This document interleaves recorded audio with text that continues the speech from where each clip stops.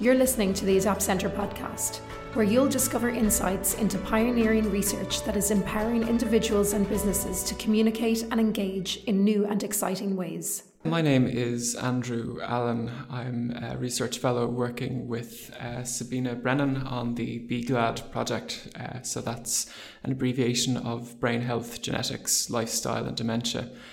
Sabina is also the author of the recent bestseller 100 Days to a Younger Brain, so I thought I'd give that a little plug as well.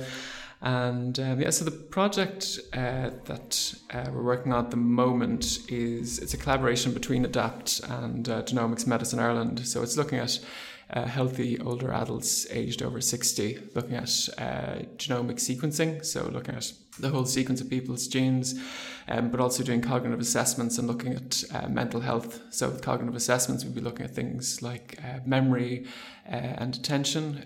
With the mental health, we'll be assessing things like, depressive symptoms, for want of a better word. And we'll be looking as well at lifestyle factors relating to dementia risk, like exercise, alcohol consumption, smoking, and so forth. So basically we're going to be generating quite a large database. So we're aiming to recruit over 2,000 healthy older adults to look at all these factors and how they correlate with each other. So I suppose with genomic data, some of the effect sizes can be quite small, so it's important to have a large data set in order to have the statistical power to sort of pick up those relatively small effect sizes. But it should generate a really interesting data set.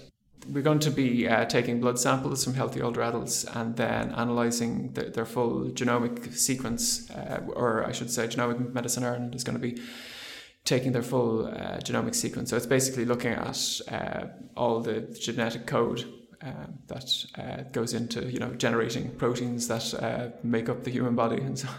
So, I mean, the last couple of decades, there's been interest in looking at, say, candidate gene studies, which is where you take a particular gene going into a study and focus in particular on that. So, say, if a particular gene is associated with a brain chemical like serotonin, you might look at that particular gene.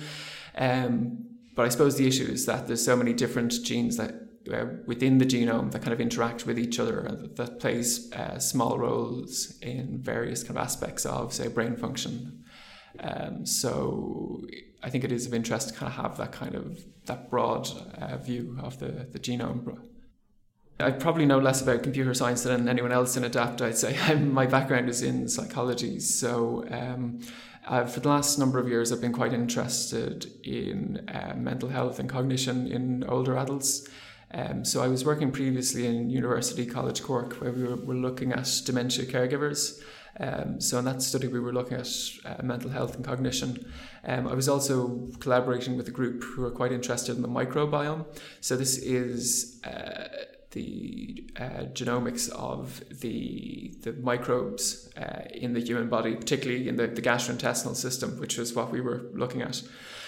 So whereas the human genome is relatively stable, with the microbiome that can change over time with factors such as diet, etc. So for people who are kind of big into kind of analysing big data sets, you can generate a lot of genomic data with these kind of microbiome studies.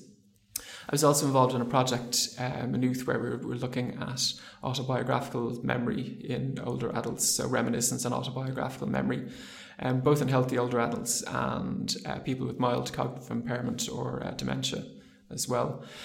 So for the last number of years, I've been interested in kind of a number of different aspects of human psychology that are relevant to the current project. So really, I should say, with our current work, we're still in the process of hiring some research assistants to work on this generating this data set, collecting this data. So we're about to embark on data collection quite soon. So we don't have results as yet. This is kind of a project that we're kind of lining up now. Yeah, well, I mean, besides kind of the scientific interest of this project, the hope is that this would be, kind of contribute as control data for comparison to patient groups as well. So, I mean, there's a number of there could be a number of patient groups that it would be interesting to have like a large kind of control cohort that are well characterized, which we could then be able to use to kind of have a better understanding of how genomics kind of interacts with, let's say, various kind of psychological factors. So the hope is that down the line this could have some clinical applications as well. Well, in terms of the future of the project, as I say, we're still getting ready to kick off with data collection. It's going to be a 4-year project, so if someone's 58 now, they'll have time to get up to 60 so they can take part later on. We're going to be doing follow-up assessments with the people who take part in the first couple of years, so a 1-year follow-up, a 2-year follow-up, and so on, so that we can look at whether, say, the genomic profile and the psychological profile, the lifestyle profile at baseline is predictive in some ways of any kind of outcomes at follow-up. So we're recruiting healthy older adults, but in a large cohort you might expect over a few years you would have a subset within that cohort who might develop, say, mild cognitive impairment, for example, over time. So within that kind of larger cohort, it will be interesting to see what whether any of these factors are predictive at follow-up. Yeah, I mean, we're hoping to kind of extend the project out further. So it would be great to, I suppose, the longer term follow-up you can have, like the more information you can get from that.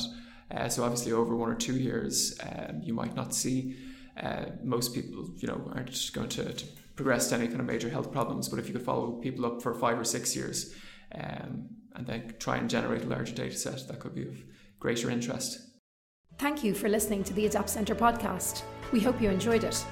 If you would like to stay up to date with our latest research and technology, make sure to follow us on Twitter at Adapt Centre, like us on LinkedIn, and follow us on SoundCloud.